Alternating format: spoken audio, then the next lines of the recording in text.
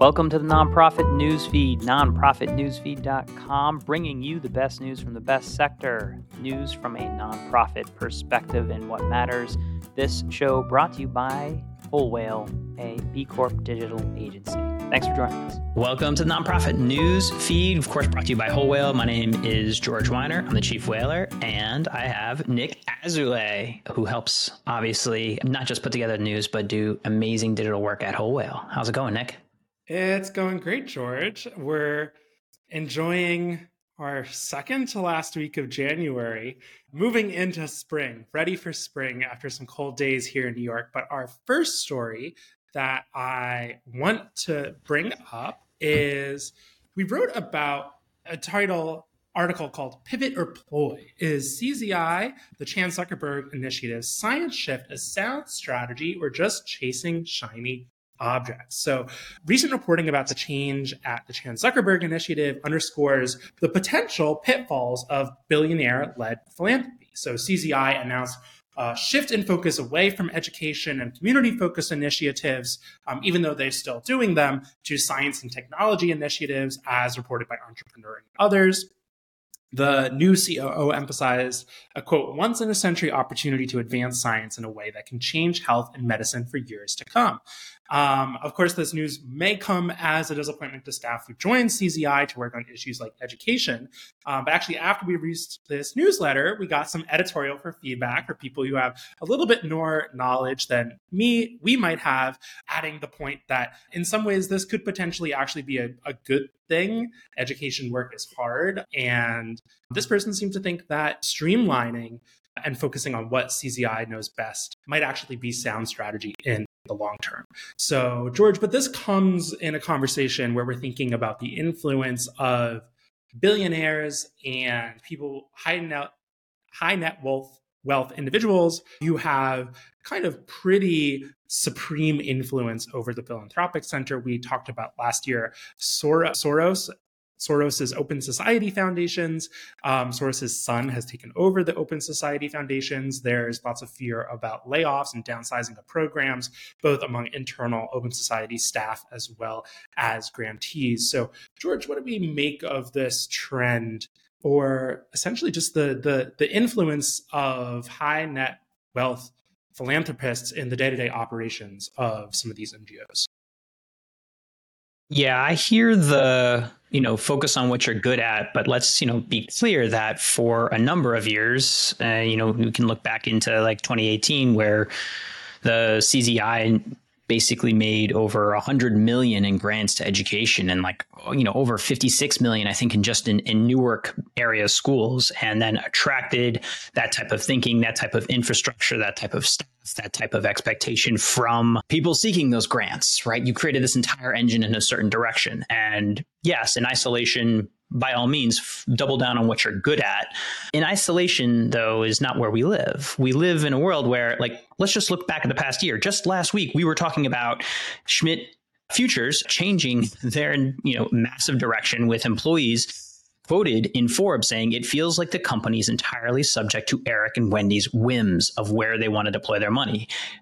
Also, recently, we had George Soros' son last year making waves about steep layoffs over at the Open Society Foundation and shifting, how it may be interacting with many small human rights NGOs around the world. And so, in total, I think there is a bit of maybe a shiny object syndrome in general for foundations, large foundations led by billionaires, that will inevitably sort of shift and unfortunately completely change their direction. Why is that a problem? Well, let's say I wanted to sail my boat from one side of the ocean to the other, but halfway through, instead of making my way across the Atlantic Ocean, I decided to, take a detour and start going toward the Bahamas, or maybe I'll take a detour north. And then I come back around and realize, oh, wait, the prevailing wind is pushing me back to shore because there's more opportunity this way. In the end, all you've done is circle your boat in the ocean. Change takes time. nonprofits are working on decades, centuries long problems. You need to chart a firm course and keep to it over time, regardless of prevailing winds and the wonderful opportunities that AI, or if we throw back the once in a generation opportunity to use blockchain, or 10 years ago, the once in a generation opportunity to use the internet. I get it, but keep sailing straight. Like, just keep the North Star. And I think when you have massive shifts like this, you just cause undue stress on the industry and promote the shiny object syndrome of philanthropy. Point well taken. It'll be interesting to see how this plays out. We'll, of course, follow what CZI is up to. We'll follow the Open Society Foundations. And George, from my expertise, when I focus on human rights and NGOs, the Open Society Foundations is one of the most important foundations in the world for human rights work. So many small NGOs get support from them, and small grassroots human rights organizations are some of the most important organizations the world has, and Open Society has been a lifeline for them. So it's really hard to overstate the importance of organizations like Open Society, not just within the organization itself, but within an entire ecosystem of NGOs. So just wanted to underline that as well.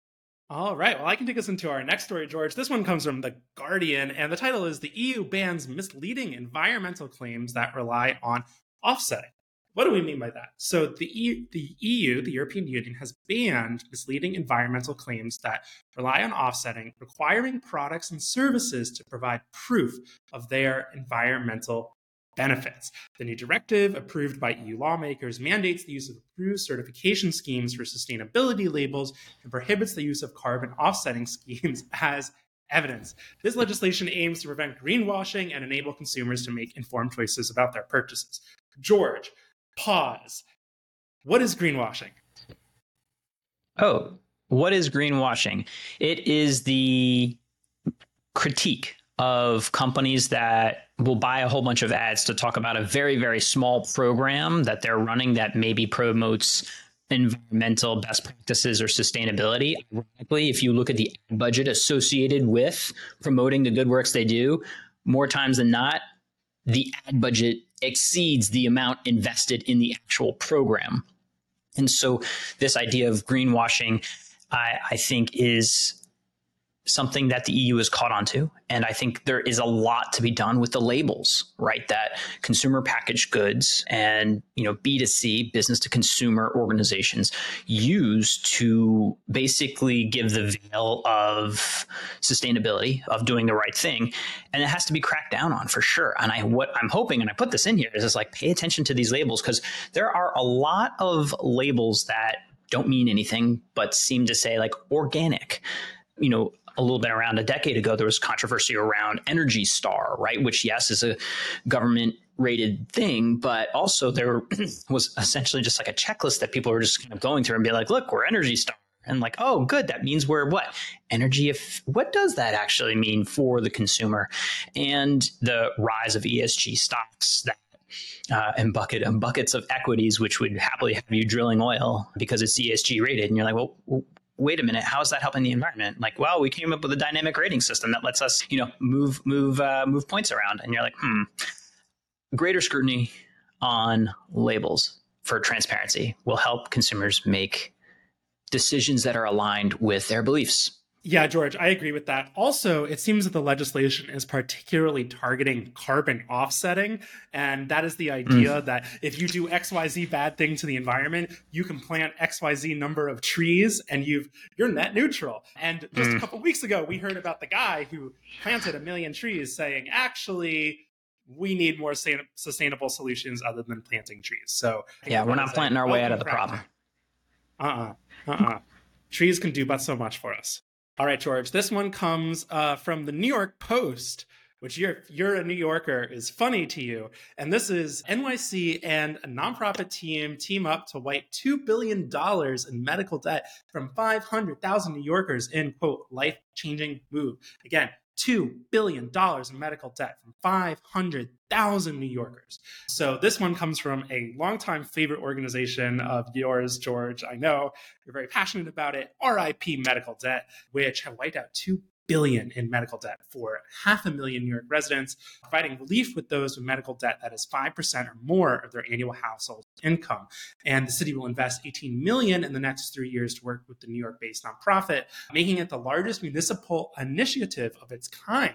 The program is set to start in early 2024 and will run for 3 years, with no application process required for eligible residents. George, we've talked about the almost magic of this organization, RIP, medical debt, the process of buying up people's medical debt, which they can do with insane efficiency, helping people out of one of the most tragic problems we face in American political and social life, which is indebtedness due to medical reasons. George, what's your take on this? I absolutely love this, tri-sector solution. As a reminder, RIP medical debt is not just sort of like sending out checks. Now, I don't know the nuance of this particular program, but the way that they have traditionally operated is by jumping into the secondary market and buying up this sort of distressed debt that, would otherwise get picked up for, pennies on the dollar by predatory groups that would then push, force, and harm folks that are unable to pay for medical debt, which is the number one reason in our country for declaring bankruptcy, for then going into a terrible credit slide, losing your home, and the things that precipitate from that.